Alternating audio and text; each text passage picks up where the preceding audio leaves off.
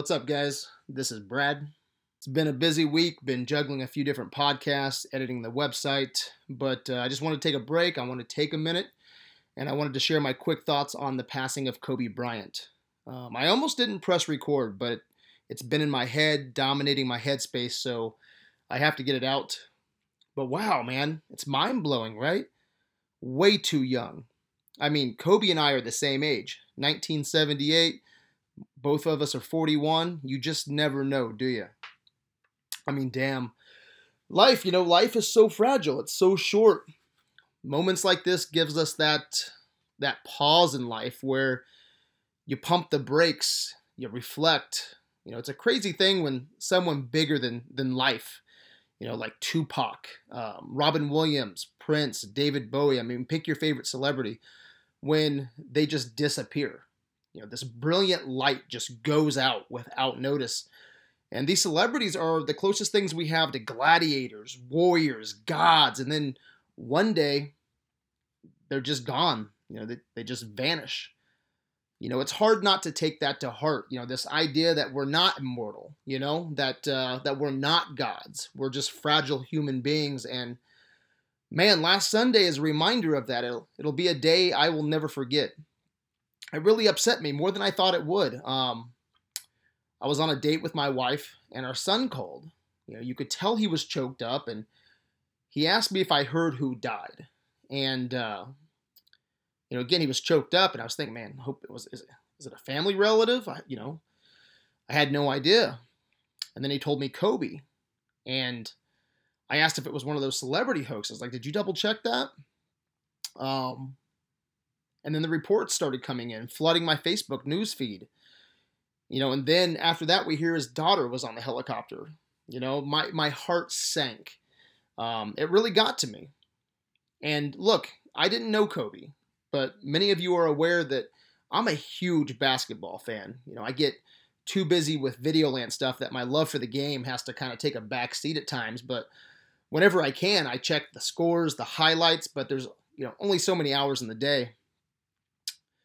But basketball, man, it's one of my first loves. I used to play from sunrise to sundown with my friends, my dad, my grandpa, pick up games with strangers. We would play in the dark. We would, get cars and shine the lights on the hoops. We would play in gravel, breaking our ankles. Literally, a few of us really did break our ankles. And, those are some of my favorite memories, playing ball with my friends.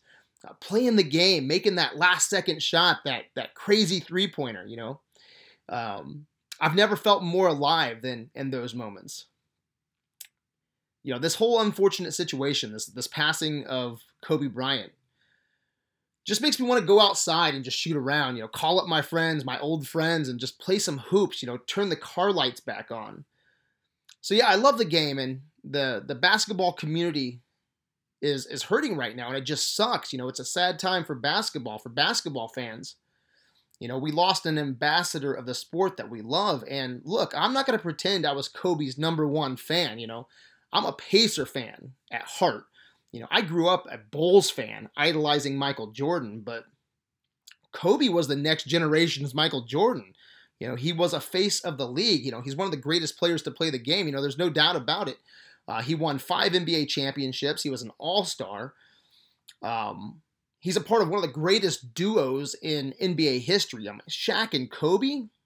My friends and I wanted to be Shaq and Kobe. We wanted that 1-2 punch on the playground, in the church parking lot. You always had the guy that could hit the threes and the guy that could play the post. So yeah, nothing but mad respect for Kobe. And I've always respected his Mamba mentality. He always constantly tried to be the best version of himself. It's something that I try to do. Sometimes I succeed and sometimes I fail miserably, but it's that mentality. It's the Joe Rogan mentality. It's the Rock mentality. Kobe was one of those people with drive and with passion, and you could just tell. He would get up at 3, 4 in the morning to train, to get his shots in. There's many players respected that work ethic. Paul George was one of them. When he played for the Pacers, he would get up every morning and he would kind of copy Kobe's work ethic. It's hard not to respect that drive. It's inspiring. And his work ethic showed on and off the court.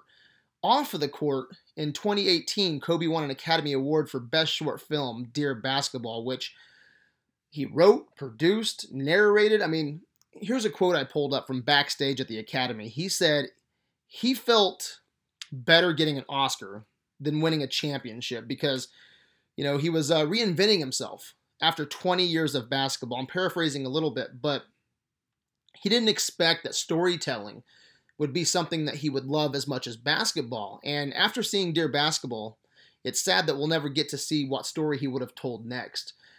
But if you're unfamiliar with Dear Basketball, it's about Kobe looking back, remembering basketball, from a kid in his bedroom shooting tube socks to being a Laker, And, obviously I'm a big movie buff or anything related.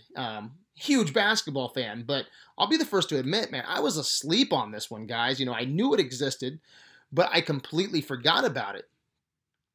It's definitely potent and relevant because of Kobe's death, but guys, man, I thought this was absolutely beautiful. It really took me back to my basketball roots.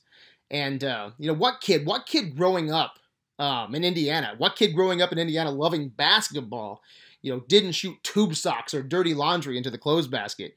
What kid didn't dream of playing pro basketball if he was a basketball fan, And, being what kid didn't dream of being the next Michael Jordan, Kobe Bryant or LeBron James, right? I mean, Dear Basketball is, it just took me back to my roots, man. And, the short film, it's a lot of things. It's a short film about Kobe. It's also about a kid's journey through life. It's about a boy living out his basketball dream. It's about an aging athlete getting old, too old to play the game that he loves. It's about dedication. It's about hard work. It's about aging, sweat, and tears. It's about basketball. And it's a love letter from a basketball player to the game that he loves so much.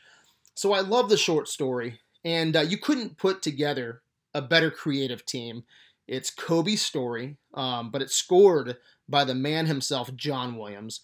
It's animated by Glenn Keane. He animated the Little Mermaid, Beauty and the Beast, Aladdin, Pocahontas, Tarzan. I mean, he's a respected animator, and I love the rough look of the animation in Dear Basketball. It's this rough pencil sketch. It's just beautiful. I could watch an entire feature-length movie with his style. But everything about Dear Basketball works for me. The inspired animation, the sweeping John Williams score. If you're a basketball fan, a Lakers fan, a Pacers fan, a Bulls fan, just a fan of sports, a fan of anything and how you dreamed of becoming the best at that anything you love, then check out Dear Basketball. I was actually talking to Videolander Ryan Smith last night, trying to get my thoughts together, and we were talking about Dear Basketball, and he's not a big basketball fan. I mean, he'll sit down and watch it with you, especially when a good game's on, and if you're excited about it. But he's not a basketball fan per se. But he said he could relate, because Dear Basketball isn't just about basketball. I mean, it is, but it could be about anything. Dear Basketball could be Dear Music. Ryan's a big music fan. It could be Dear Animation. He's an animation fan. I mean, Dear anything you want. I think Dear Basketball, to me, and I think to others, is much more than just basketball. It's about life. I think it has layers. I can't recommend it enough. Please check it out. DearBasketball.com actually played it for free for like 24 hours, but it's been removed, which is really disappointing. Like, why take it down? I don't get it. I don't understand. I hope it's not about money or greed. Every fan, I think, should see it while they're mourning the loss of Kobe Bryant. I've heard some say it's the perfect eulogy. I agree. It should be plastered all over the internet. I actually linked it to our website, adventuresinvideoland.com, and then went to show a friend, and the YouTube video was taken down. It's not on YouTube. It's not on dearbasketball.com. It's not on Vimeo. But there are ways to find it if you're sneaky. But yeah, try and search it out. It's only 5 minutes long. It's worth your time. I highly, highly recommend it. I'm not going to end this quickie like I usually do. I just want to end by saying that my heart goes out to Kobe's family. My heart goes out to his friends, the other passengers' families. I mean, they're in my thoughts. I can't shake it, guys. I can't imagine the pain that these families are going through. All I can say to our listeners is, keep loving, keep working hard, Keep that Mamba mentality. Much love, Videoland. Peace out.